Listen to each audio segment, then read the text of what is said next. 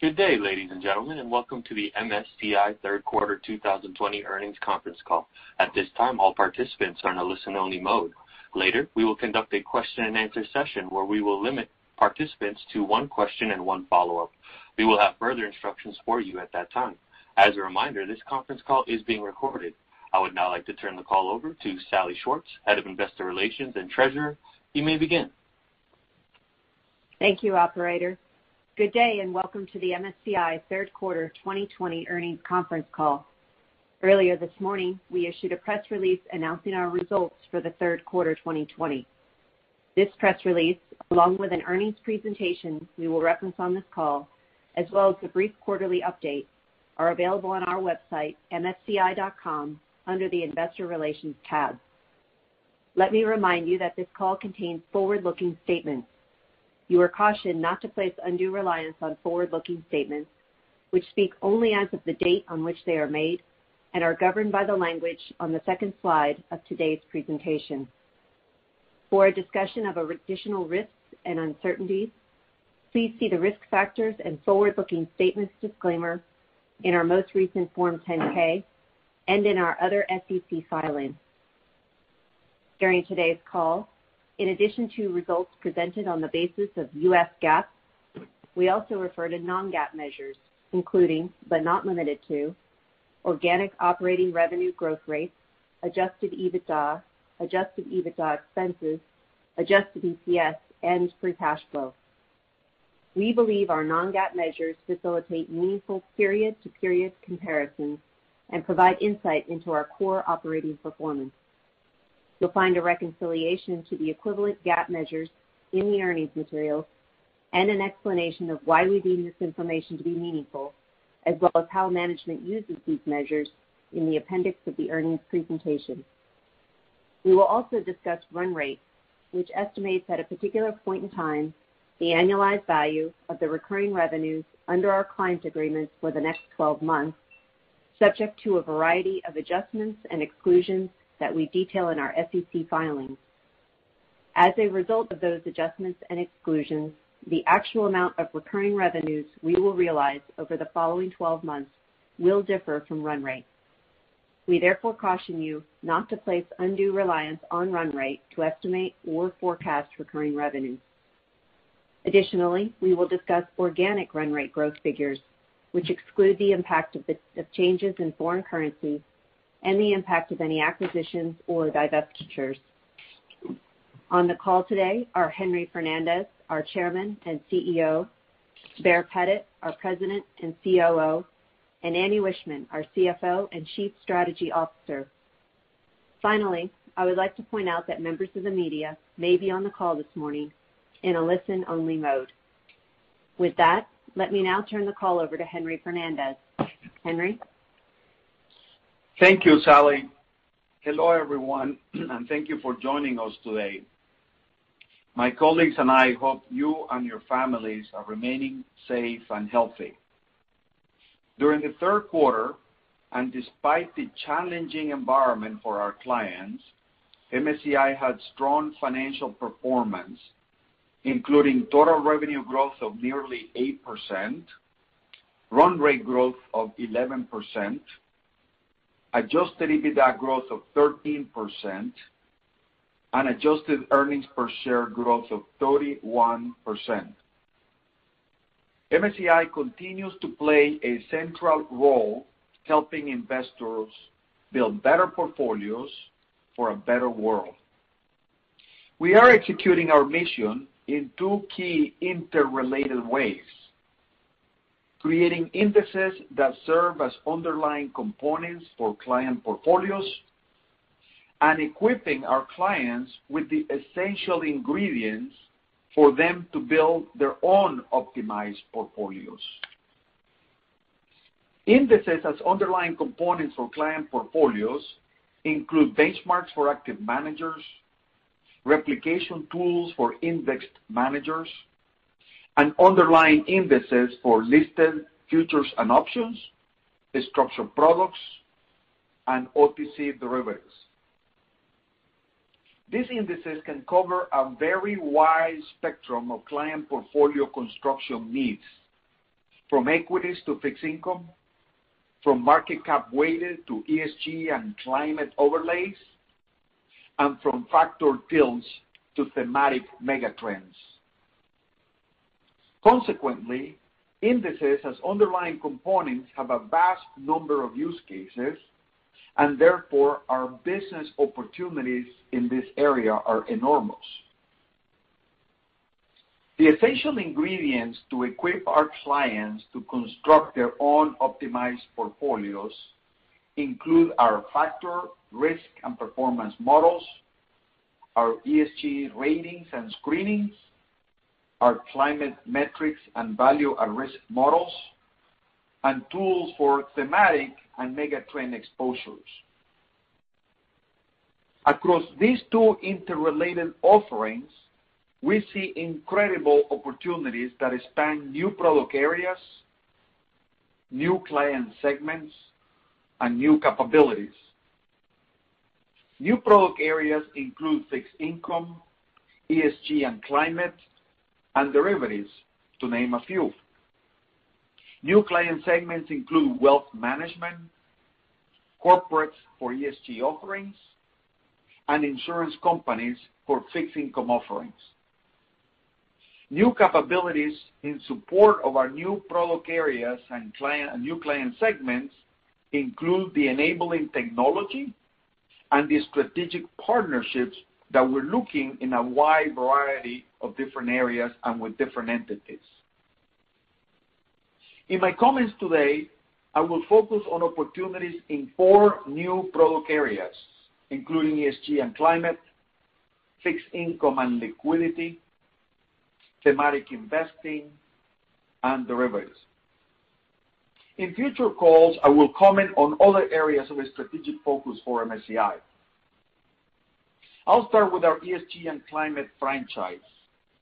This quarter, it reached a run rate of $192 million, growing nearly 50% year on year.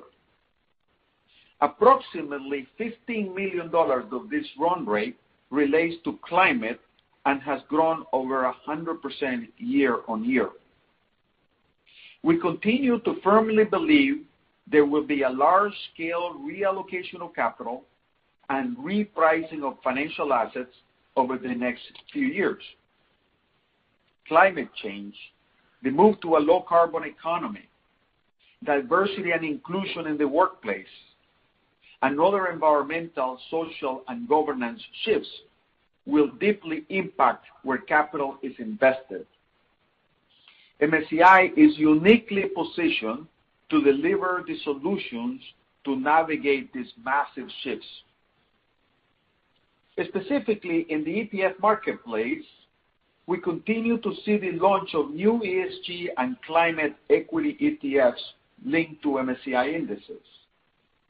At the end of the third quarter, assets under management in these ETFs have grown an incredible 186% year on year, reaching $71 billion.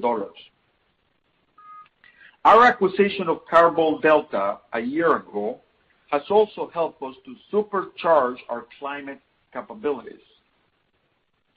We now offer climate value at risk for investors across multiple asset classes, including most recently for real estate investors.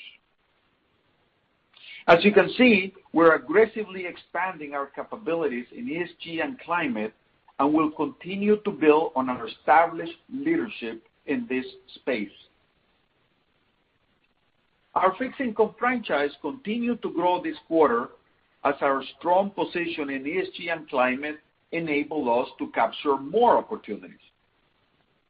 AUMs in ETFs that are linked to Bloomberg Barclays MSCI ESG fixed income indices ended the third quarter at nearly $12 billion, more than doubling from a year ago. During the quarter, we launched 22 MSCI proprietary fixed income indices, including 8 ESG and climate change indices. With this launch, we now offer the market a total of 40 MSCI proprietary fixed income indices across ESG, climate, factor and issuance weighted. As you can see, our strategy in fixed income indices is to partner with other index providers, including Bloomberg Barclays, iBox, iTraxx, and others, and to launch our own proprietary indices. In fixed income, we have also seen great progress with our liquidity analytics. We and our partner, IHS Markit, are delivering must-have solutions that help investors understand and manage fixed income liquidity risk. This has been critical for investors to meet growing regulatory requirements. MSCI has already been well positioned to support our clients with ESMA liquidity regulations in Europe that went into effect in the third quarter. Looking forward, we're also favorably positioned to help clients with potential liquidity reporting requirements in other jurisdictions around the world. Another product area of strategic focus for us is thematic investing. MSCI has built partnerships with ARK Invest and a number of other experts specializing in thematic investing. These relationships have generated indices focused on disruptive innovation and long-term structural changes or megatrends. We are seeing excellent traction across a range of use cases, from ETF licensing to structured products, which Bear will discuss. Finally, I will comment on derivatives. We continue to drive the strong growth of multi-country, multi-currency MSCI index derivatives. This is a massive opportunity in its own right, but it would also reinforce the strength of our index franchise for both active and indexed investing. We are experiencing great success with these partnerships in listed futures and options with some of the world's most prominent global exchanges. Additionally, we're seeing tremendous opportunity to license our indices to broker-dealers and banks for the creation of OTC derivatives and structured products. These efforts reinforce the virtuous ecosystem of MSCI exchange-traded products. Before I turn the call over to Bear, I am excited to announce we're planning a virtual Investor Day event for February 24th next year. Please hold that morning in New York time open on your calendars. We'll have additional event details for you over the coming weeks. We very much look forward to sharing with you the many significant opportunities MSCI has to serve our clients' needs globally and to grow with the investment industry's strong underlying secular trends that create tremendous shareholder value opportunities for us. We will talk about our expansion plans in products and client segments and the capabilities we need to build out at MSCI to capitalize on this significant potential.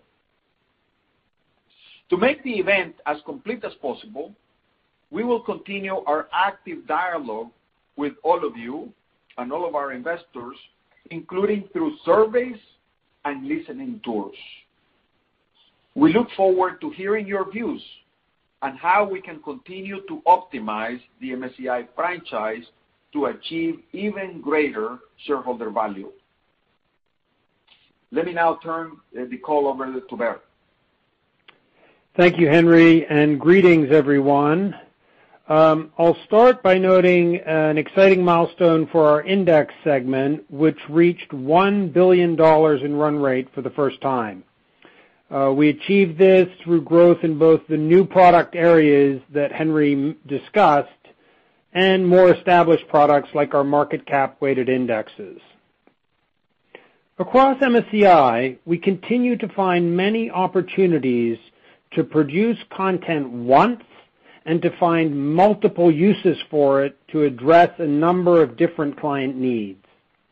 I'll give a few examples within some of the product areas that Henry highlighted. Leveraging our broad ESG and climate content has enabled MSCI to contribute to further transparency and standardization in ESG disclosures.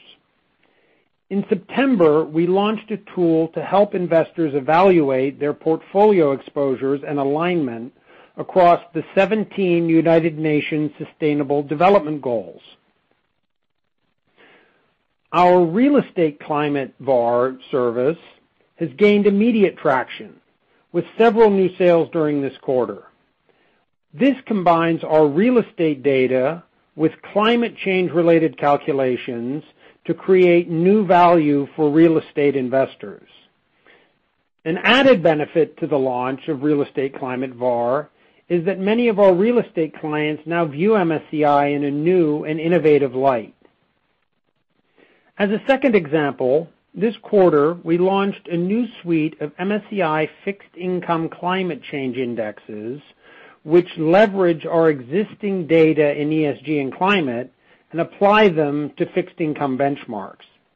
These indexes enable institutional credit investors to build more climate resilient portfolios. They also allow investors to implement strategies that consider opportunities and risks associated with the ongoing transition to a lower carbon economy. Another product area we have frequently referenced on these calls is the relicensing of existing MSCI indexes for the creation of listed and OTC derivatives and structured products. As an example, this quarter we saw new OTC product creation from our broker-dealer clients in the form of total return swaps on our ESG leaders indexes. This activity was soon followed by the establishment of new positions in listed derivatives on MSCI Emerging Markets ESG Leaders Futures. We believe the potential for further growth in the ESG derivative space is very strong. Another great area for derivatives growth is thematics. Earlier this year, I mentioned we were working with a partner on a series of thematic indexes focused on the important areas of innovation in genomics and robotics. During this quarter, we won a license with a European bank for a new OTC swap based on an MSCI thematic index related to the circular economy and renewable energy.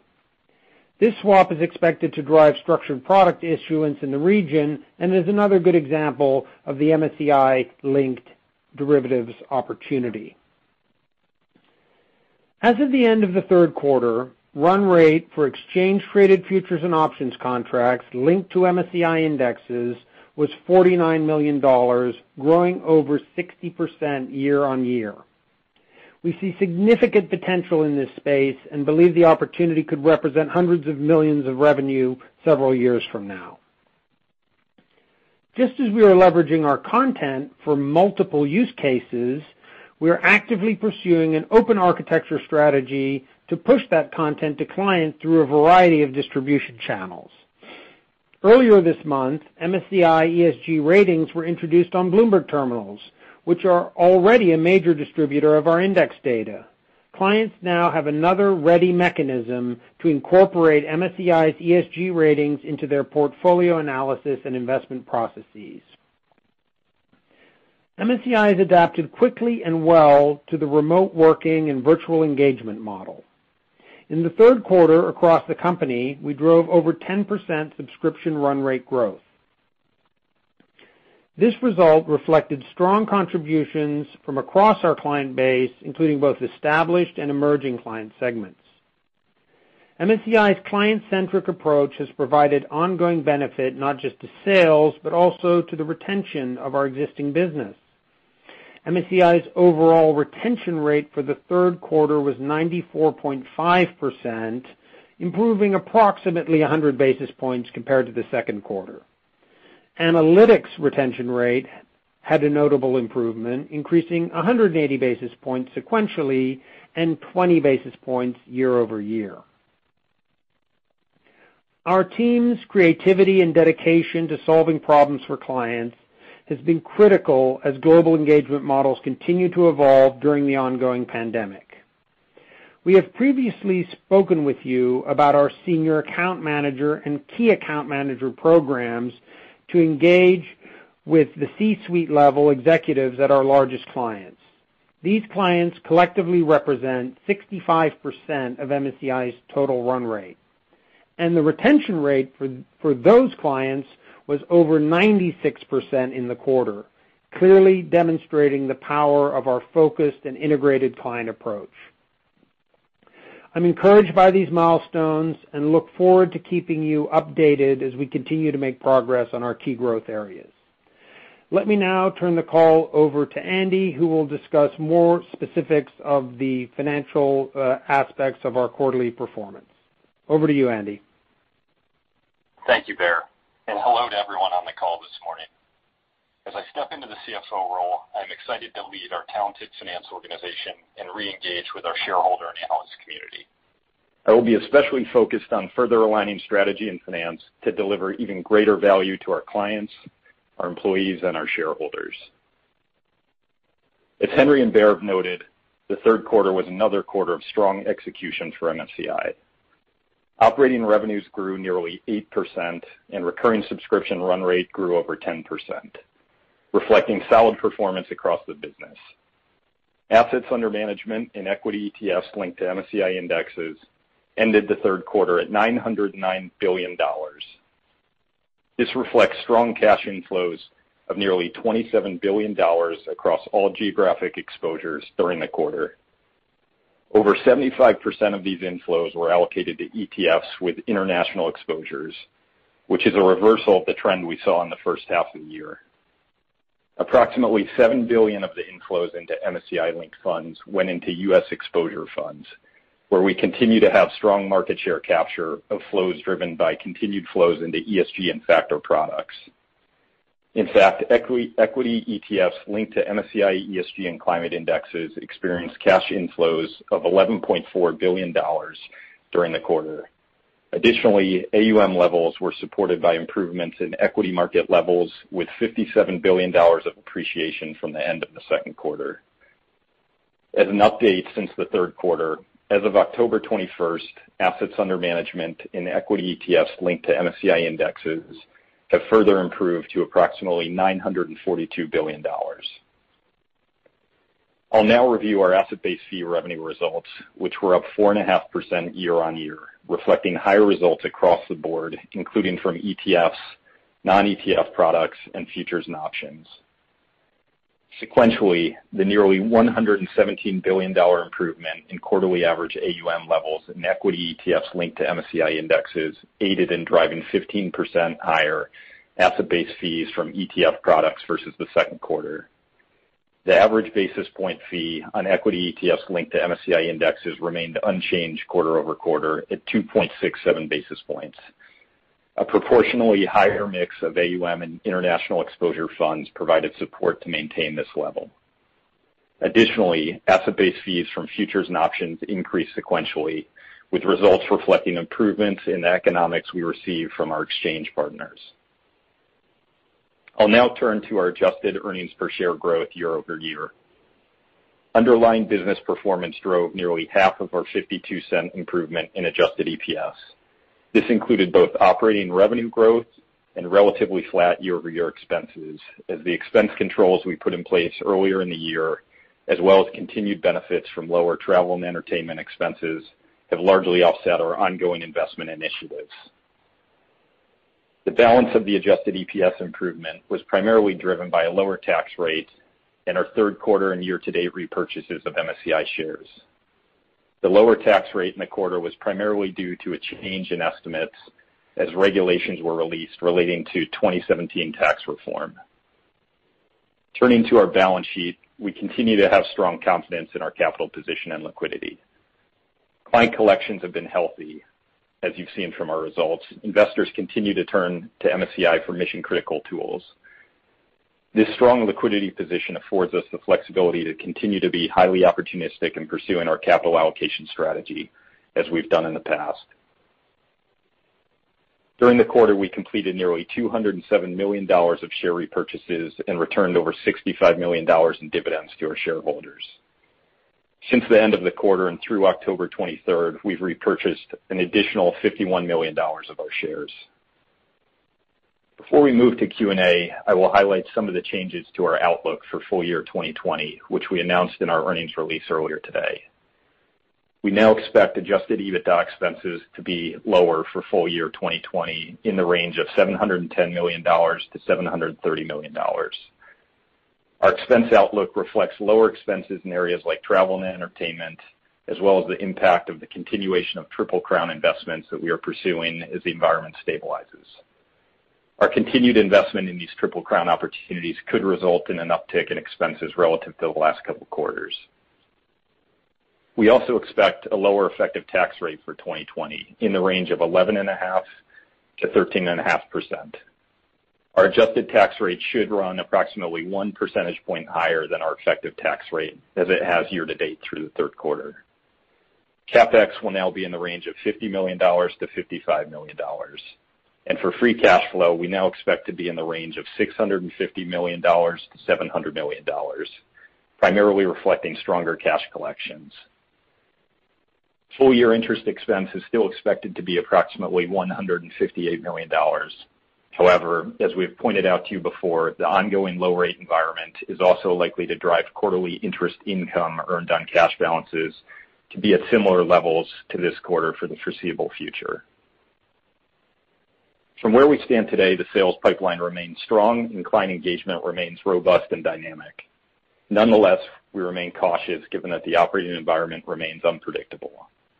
With just a couple days to go before the U.S. elections, as well as the backdrop of the ongoing pandemic, the range of outcomes in global markets and operating environment remains broad.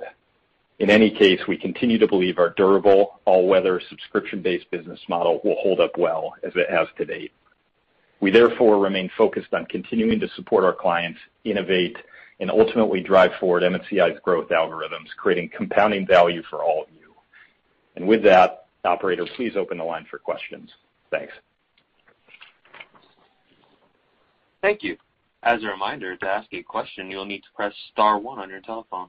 To withdraw your question, press the pound key. Please stand by while we compile the Q&A roster. Our first question comes from Manav Patnaik with Barclays. You may proceed with your question. Yeah, hi, good morning. I just wanted to ask how you guys were thinking or how we should think about, this new wave of, consolidation that's starting to happen also, or, at least we talked about a lot in the press with the large asset managers who are your big clients. And I was just hoping, you could help us understand how we should, think through some of these as they get announced. Yeah, Manav, hi. Good morning. It's Baer here. So look, I think that, our experience in this is, somewhat mixed and certainly not as negative as it might look on the cover.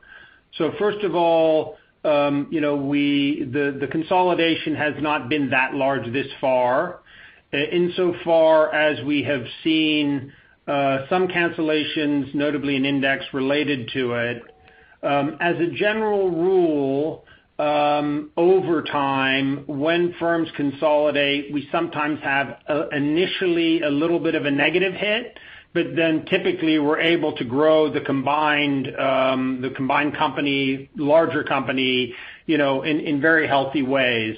So, as of today, we're not seeing, a significant impact. And as a general rule, historically, the outcomes have been pretty positive over time. Okay, that's helpful. And if I could just ask, around the investments, back in March, April, when you guys obviously cut some in response to the COVID pandemic, how are those investments doing today? Are they coming back? Are they still on hold, I guess, potentially in anticipation of further lockdowns? Just curious how you're thinking about, the comfort levels in going through with some of these investments. So the first thing that is important to note, Manav, is that the set of opportunities that we have to solve for clients' problems is very significant, and it has actually increased very largely since the start of the pandemic. Obviously, we can point to ESG as an example, but also in fixed income, as well in thematic investing. Obviously, the pandemic and the economic dislocations have created significant changes in the way industries are structured and the business models and the like. So those shifts can get reflected in some of these mega trends and the emphasis that we're putting on that thematic mega trend investing in order to create indices and structured products and things like that. So the number of opportunities has increased. Now, at the start of the pandemic, like everyone else, we reined in a bit, the pace of investments that we had. A few months later, say 2-3 months later, we felt very comfortable with where we stood in the financials of the company and the outlook. We were seeing this increased demand for our products and services, and therefore we stepped up on the renewal or the rebasing of that investment program. Some of that increased hiring and increased investment is reflected in the EBITDA expenses in the third quarter, obviously offset by decline of expenses in marketing and travel and entertainment and a lot of things due to the lockdown. But we did see a pickup on that.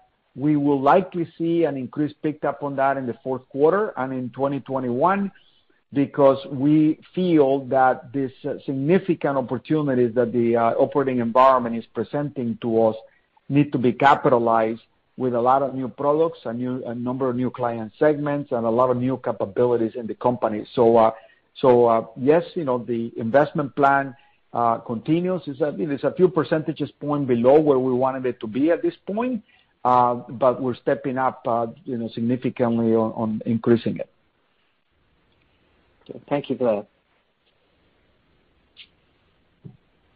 Thank you. Our next question comes from Alex Kramm with UBS. You may proceed with your question. Yes. Hey, hello everyone. Just quickly on the retention rate, nice pickup quarter-over-quarter, as I think you had hoped for, but still, I think on a year-over-year basis, I think cancels are still a little bit elevated. So just would be interested to hear some comments. Is this pandemic related? You made obviously some comments around asset management, M&A. I think it's a little too soon for that, but anything else that gives us confidence that cancels will continue to trickle lower from here? Yeah. Hi, Alex. Baer here. So I think the simplest way to answer your question is we're sort of continue the guidance from last quarter, i.e., we are doing everything we can to service our clients. We are in an environment that is still a bit choppy and noisy in various client segments. There can be some consolidation, as Manav mentioned. There can be some certain client-specific events. So directionally, we're clearly pleased with what happened this quarter. We're going to keep trying to do the best we can to keep the retention rate as strong as possible. But we are in circumstances where, the market and what's happening to our clients may put a little pressure. So hopefully in the balance of all that, we'll get some good outcomes, and, that's what we'll be working towards. All right. Fair enough. And then second one, also quick one here on the asset-based fees. The ETF number is pretty self-explanatory, but can you talk a little bit more about the other two components on the, I guess, index mutual fund side? Surprised to see that tick up quarter-over-quarter. I think that's usually on a delayed charging, and I think 2Q was obviously a bad quarter, so surprised to see that tick up quarter-over-quarter. And then on the futures and options, wondering how much there were any sort of one-time fees related maybe to the Hong Kong exchange coming online, anything that may not be recurring, because that was an outsized quarter again here on futures and options. Hey, Alex, it's Andy. Good morning. Maybe to start with the second question first on the futures and options run rate. As we noted in our remarks, we are benefiting slightly from improved economics from our exchange partners, most notably in Asia versus the prior quarter. I would highlight that we continue to be very optimistic and excited about the broader derivatives opportunity. Even though we saw volume tick down quarter-over-quarter, we are seeing big opportunities in both the listed derivatives market as well as the over-the-counter market, which is showing up in more the index recurring and non-recurring revenue side. On the non-ETF passive front, I would highlight it's more than just index-based mutual funds. Actually, a meaningful component of the revenue we see there is coming from what we call institutional passive revenue. And so it's more dynamic than just the index mutual fund trends that you might be seeing more broadly. As you highlight, we tend to recognize revenue on a quarter lag where we depend on our clients to report to us average AUM levels. And usually we get those AUM levels reported to us on generally a quarter, but it can be sometimes more than a quarter. And so it's not a kind of direct quarter lag correlation, if you will. The other thing that I would highlight is it's a very dynamic equation where we can see, some positive movements in price, particularly in some of the big growth areas like institutional passive mandates for ESG indexes or custom indexes or factor indexes, where in many instances we might have more attractive economics in those types of indexes. So long-winded way to say that it is a very dynamic equation. There is some relationship related to AUM moves in the prior quarter, but it's much more complex than that. Fair enough. Thank you very much. Thank you. Our next question comes from Toni Kaplan with Morgan Stanley. You may proceed with your question. Thank you. Henry, I wanted to ask a broad question on ESG. The market's been growing really nicely. You grew your ESG and climate run rate at 46% this quarter and continue to be the first mover there.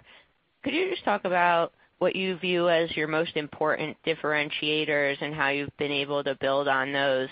I think the question that I get a lot is, how MSCI can keep the number one position as more competitors try to grow in the space. And so if you could just talk about what differentiates your data, capabilities on the index side, relationships, anything you want to add there. Thanks.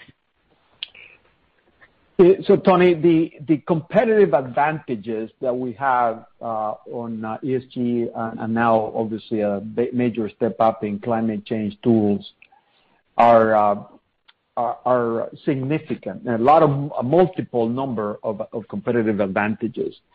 As I indicated in my prepared remarks, a lot of what we do at MSCI gets captured in two big interrelated trends, right? When we take all of our capabilities and put them into indices, which form underlying components for portfolios on one hand, and on the other hand, provide all the ingredients, the essential ingredients to build portfolios by our clients, themselves from scratch, so to speak. So on ESG, think about all the capabilities we have.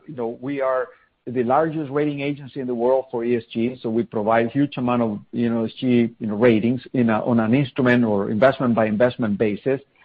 So all of that then gets so we're the largest equity cross-border equity index provider in the world. So we can combine the ESG ratings with the equity indices. We're now putting all of that, the ESG information that we get into risk models, which we're the largest provider of equity risk models in the world. So we can monetize on that. We are putting all of that together into the fixed income space, in which we take all the ratings on our fixed income and the fixed income instruments around the world and put it in there, and the like. So we have a whole product ecosystem that feeds on one another, from structured products to futures and options to indexed indices to single security information about ratings and all of that, to factor models in equity and fixed income. And on the other side, on the client side, we are, compared to some of our other competitors, our client base is the investor. and therefore where the highest demand for ESG tools is from investors, not from corporates at this point, or issuers. The highest client demand is investors. There are very few people in the world like us who are well positioned on the investor side to capitalize on that. But having said that, we're expanding into the corporate sector, to provide a lot of these ESG ratings on a sectorial basis to a lot of our corporate entities, so that they can look at it and figure out how to provide disclosures and improve the information that they provide in order to get better ratings, from people like us. So multiple is a quiver of arrows that is going to be very hard for anybody to break. That's a huge moat that we have in this business. And lastly, we have a first mover advantage, in the whole world, right? That's great. And Andy, next one for you. Just congrats on your new role. I'm not expecting that there'll be dramatic change in strategy, especially since you've been part of the leadership team for a while now. Just maybe you could talk about how you think about the potential for margin expansion from here over time, just given operating leverage, but also investment needs. Should we be thinking about sort of a X basis points per year of expansion, or EBITDA growth in low double digits? Or what kind of framework do you think of when you're thinking about margins and the potential for the business? Thanks. Thanks, Toni. I appreciate the remarks. And as you said, no real major change in strategy, particularly given, my experience with the company and my role in strategy previously. If anything, I think the combination of strategy and finance creates opportunities for us to create even more value. I think where we are as a company right now is faced with enormous opportunities across all aspects of our company.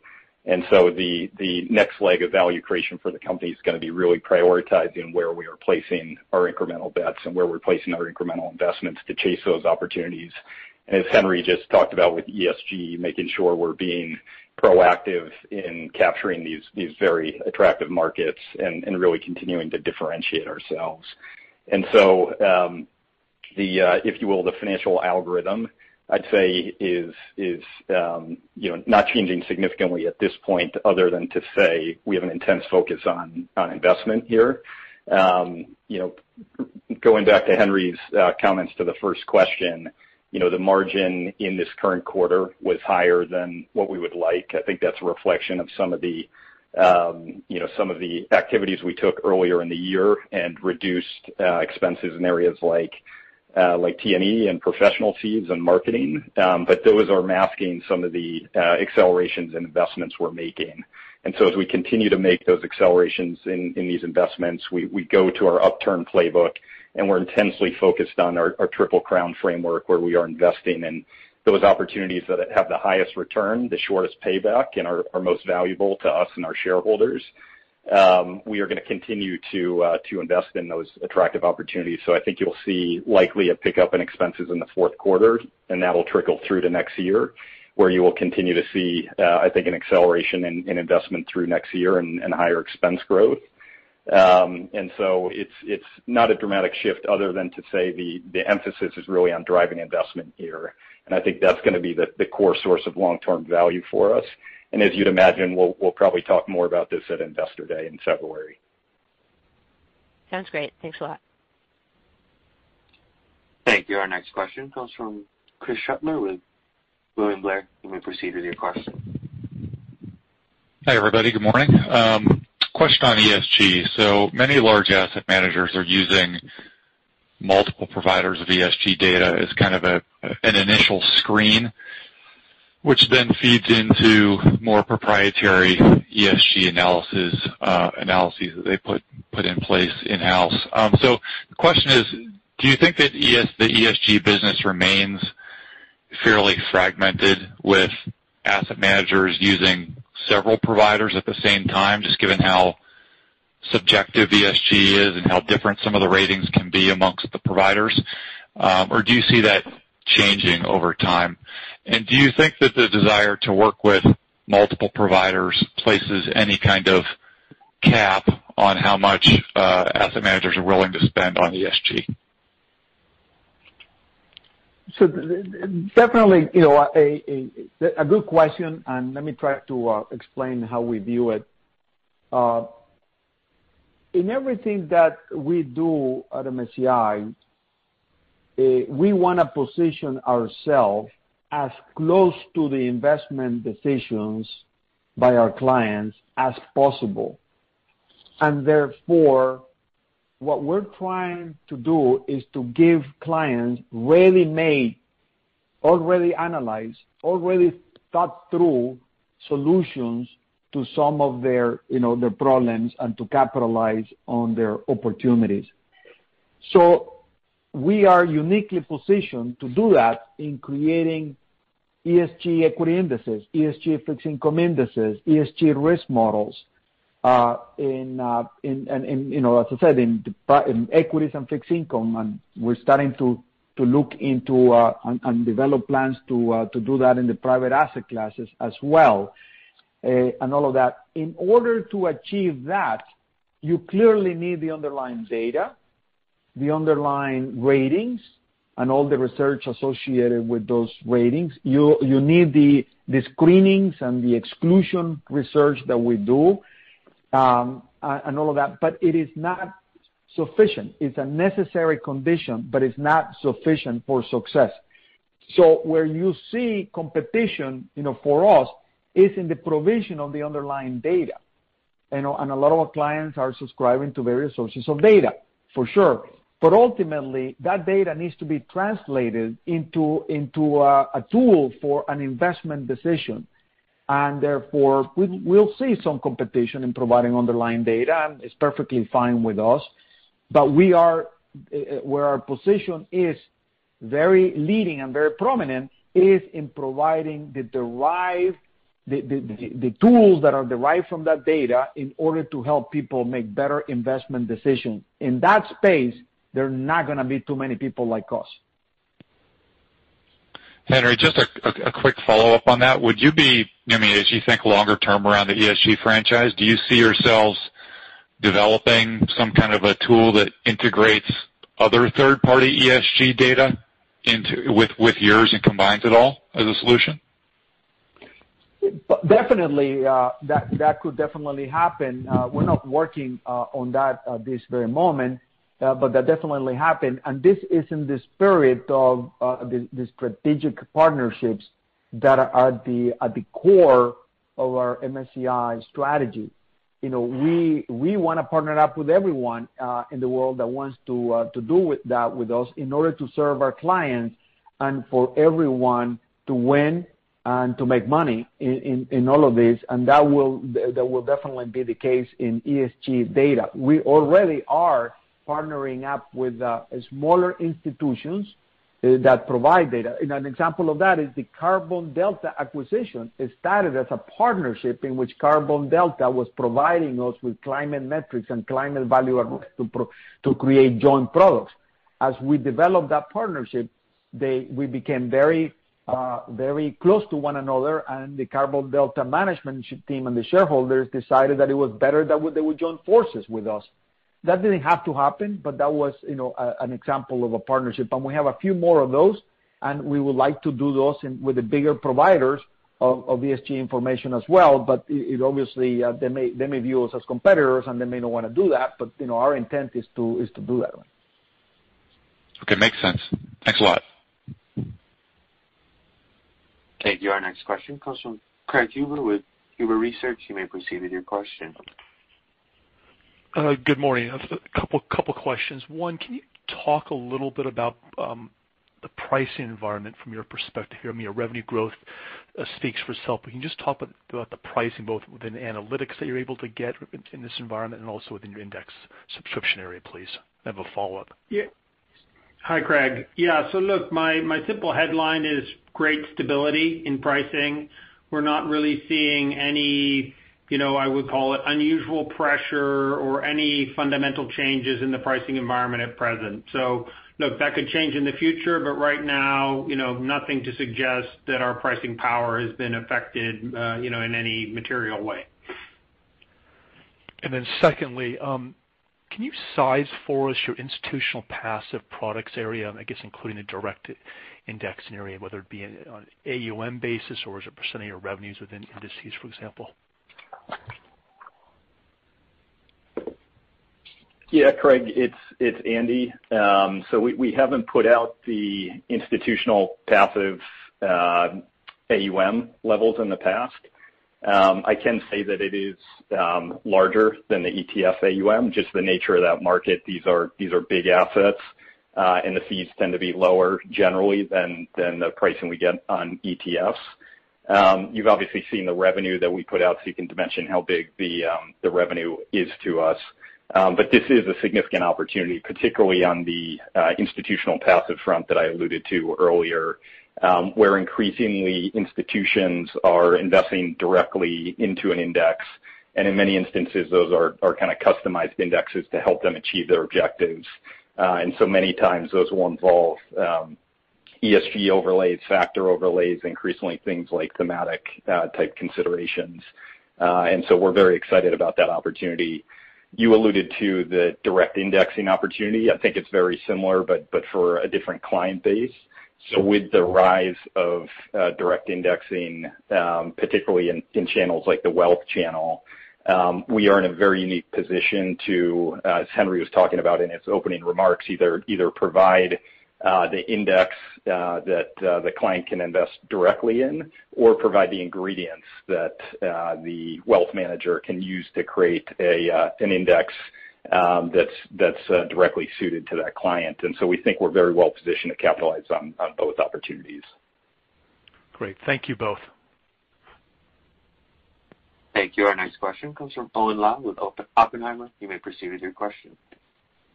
Yeah, thank you for taking my question. Could you please give us an update on your partnership with Burgiss?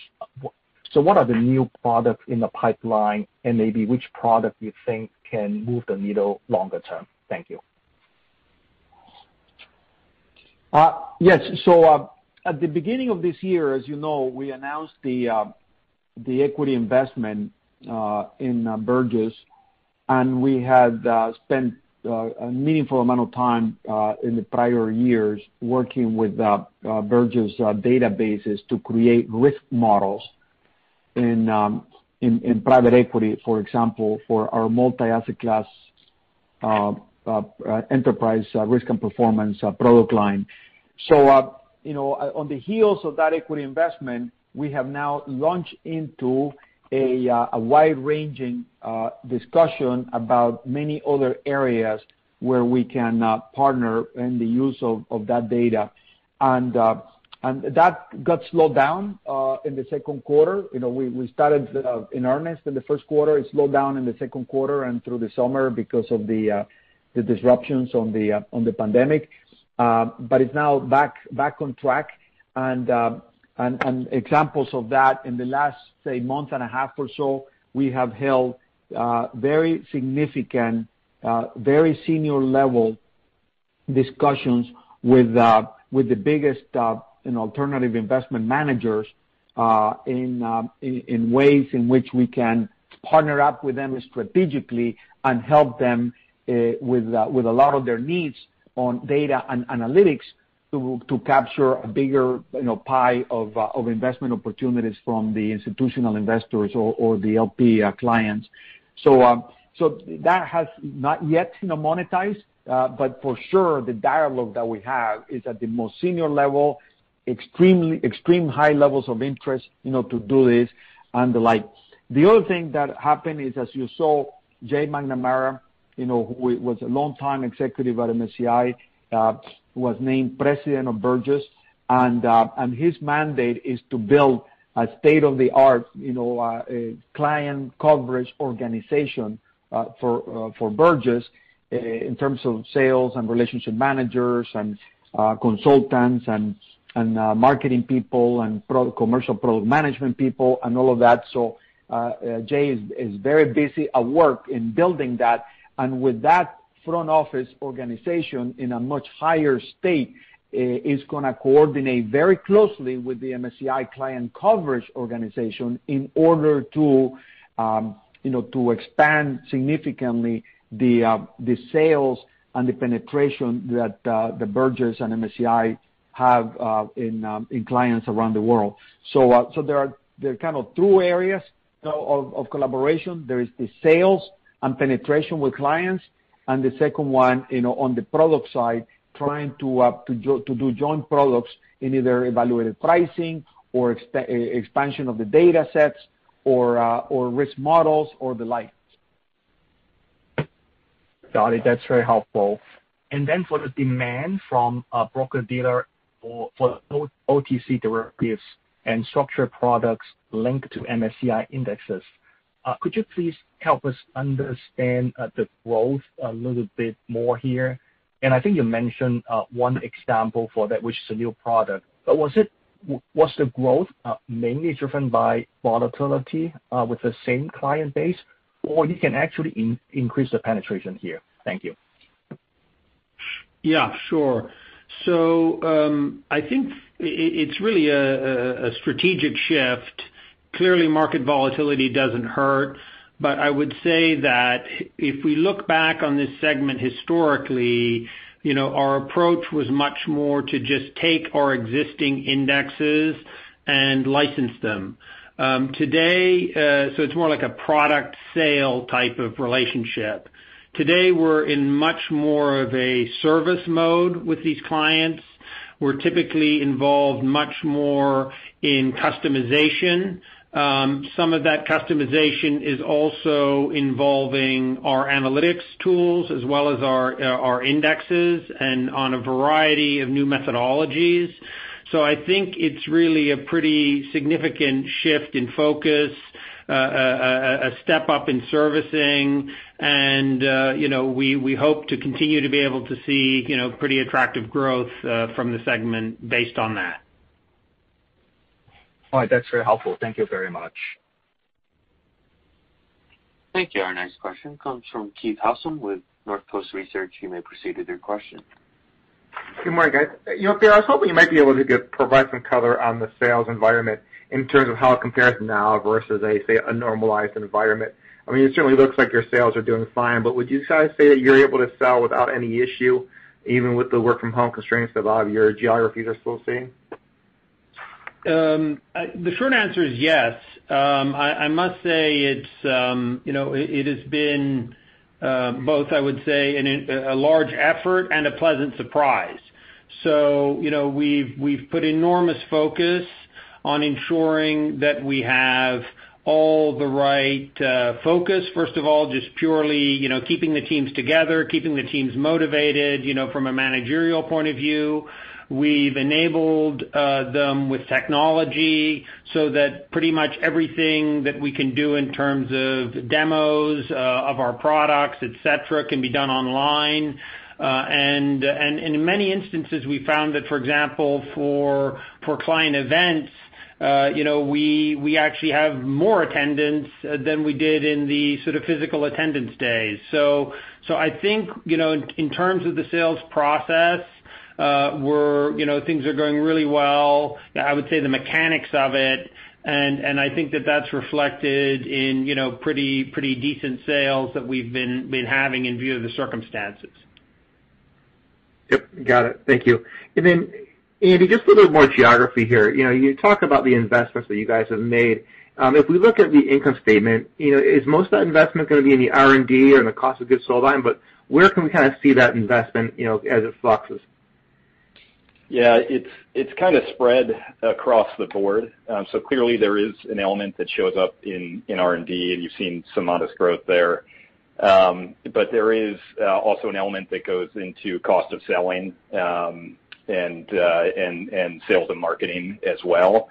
So when you think about the nature of these investments, it's mainly headcount, and the bulk of our costs are compensation related. And that's the case for investments as well. So it's hiring technologists, it's hiring researchers, and it's hiring salespeople to go after these new opportunities. And so depending on the exact roles, you'll see those spread across mainly those three buckets. in the income statement. Yeah, thank you. Appreciate it.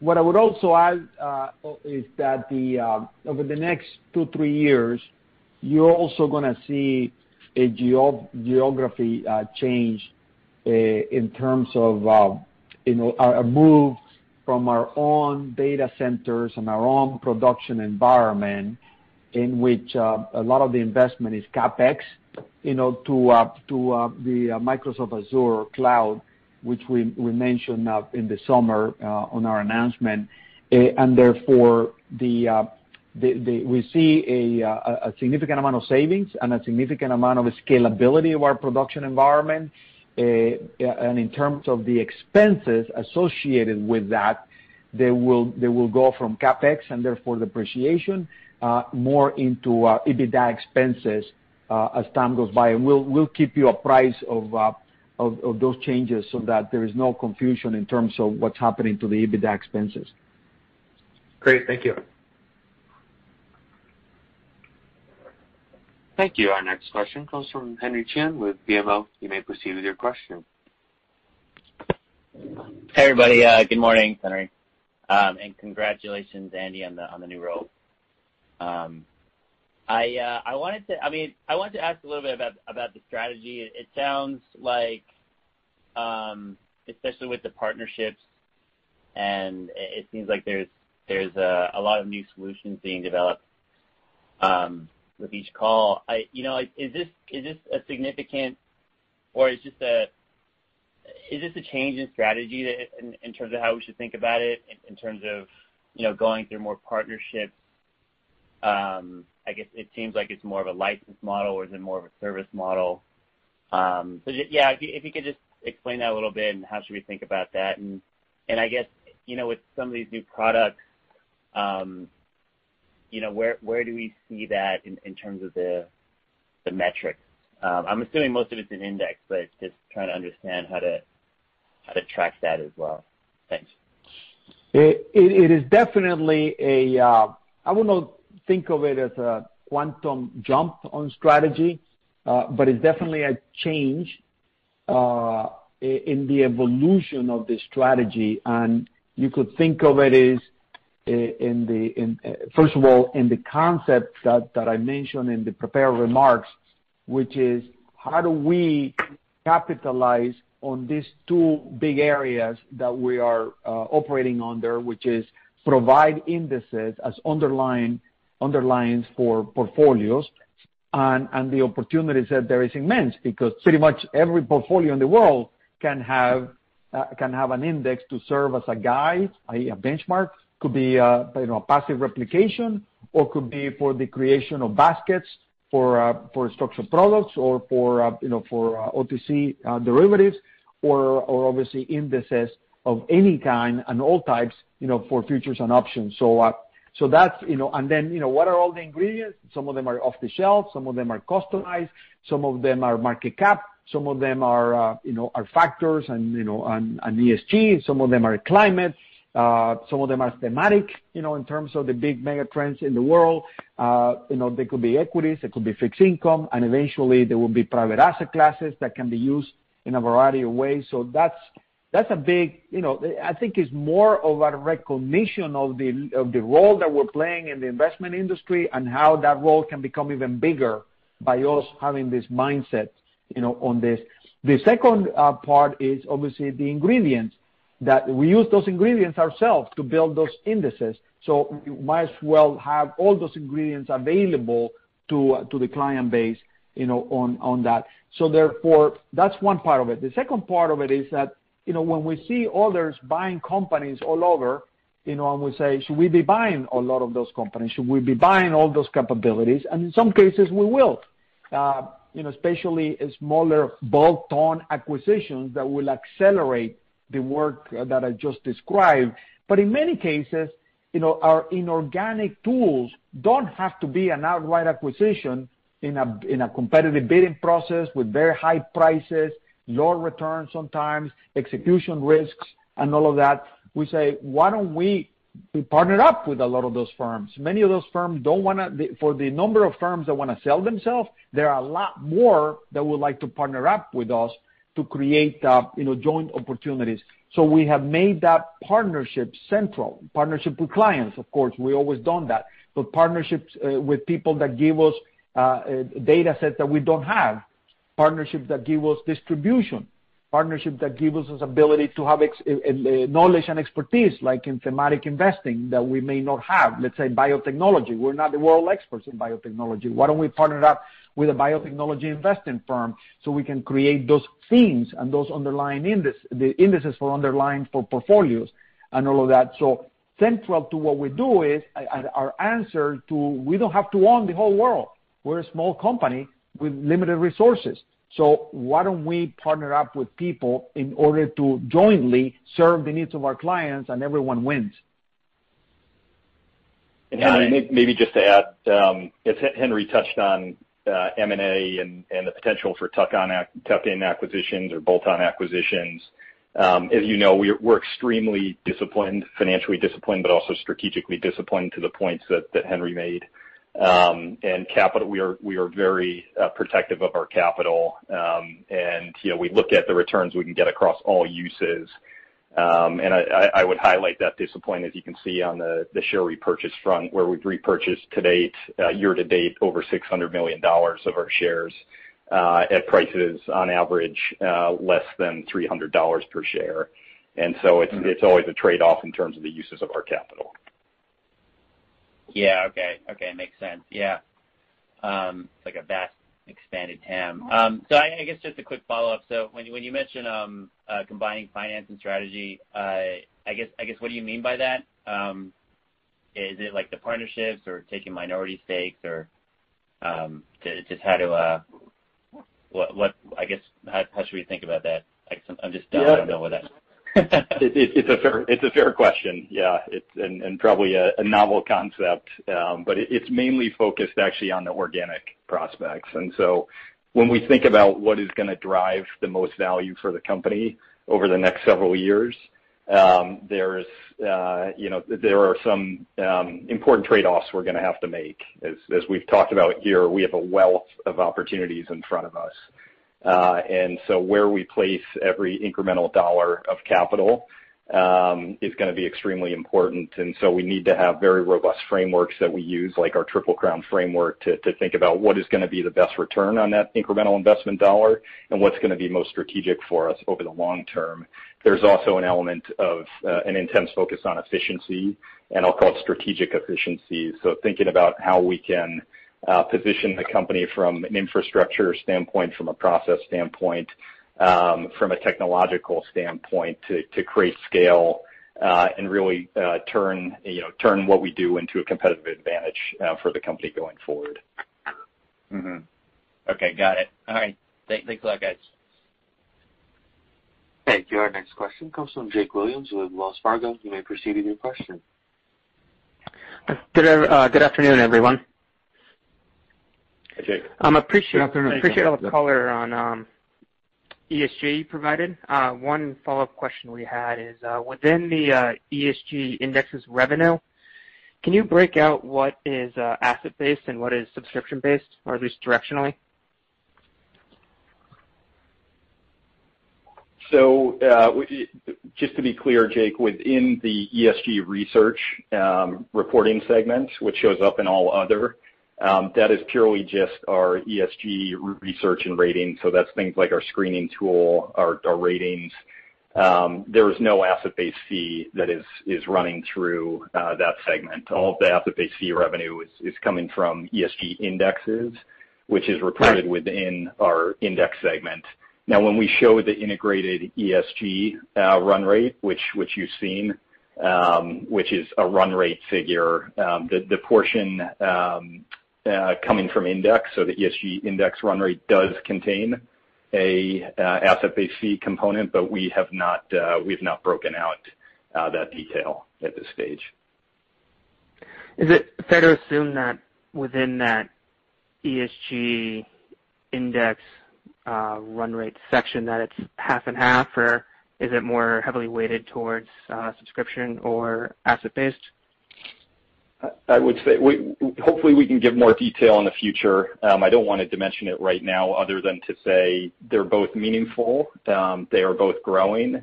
And just looking at the growth in the assets under management in ETFs linked to our ESG indexes, which have grown 100% year over year, you can imagine the asset-based fee component is growing at a very robust growth rate within there. But the other point of reference I would highlight is you can see on our slides, we do highlight the index subscription run rate growth within ESG and factor modules. And you can see that is growing at 21%. Now there's competing dynamics there between factors and ESG, but you can tell the subscription component's growing at a very healthy growth rate as well. Got it. Thank you very much. Thank you. And I'm not showing any further questions at this time. I would now like to turn the call back over to Henry Fernandez for any further remarks. So thank you very much, everyone, for attending.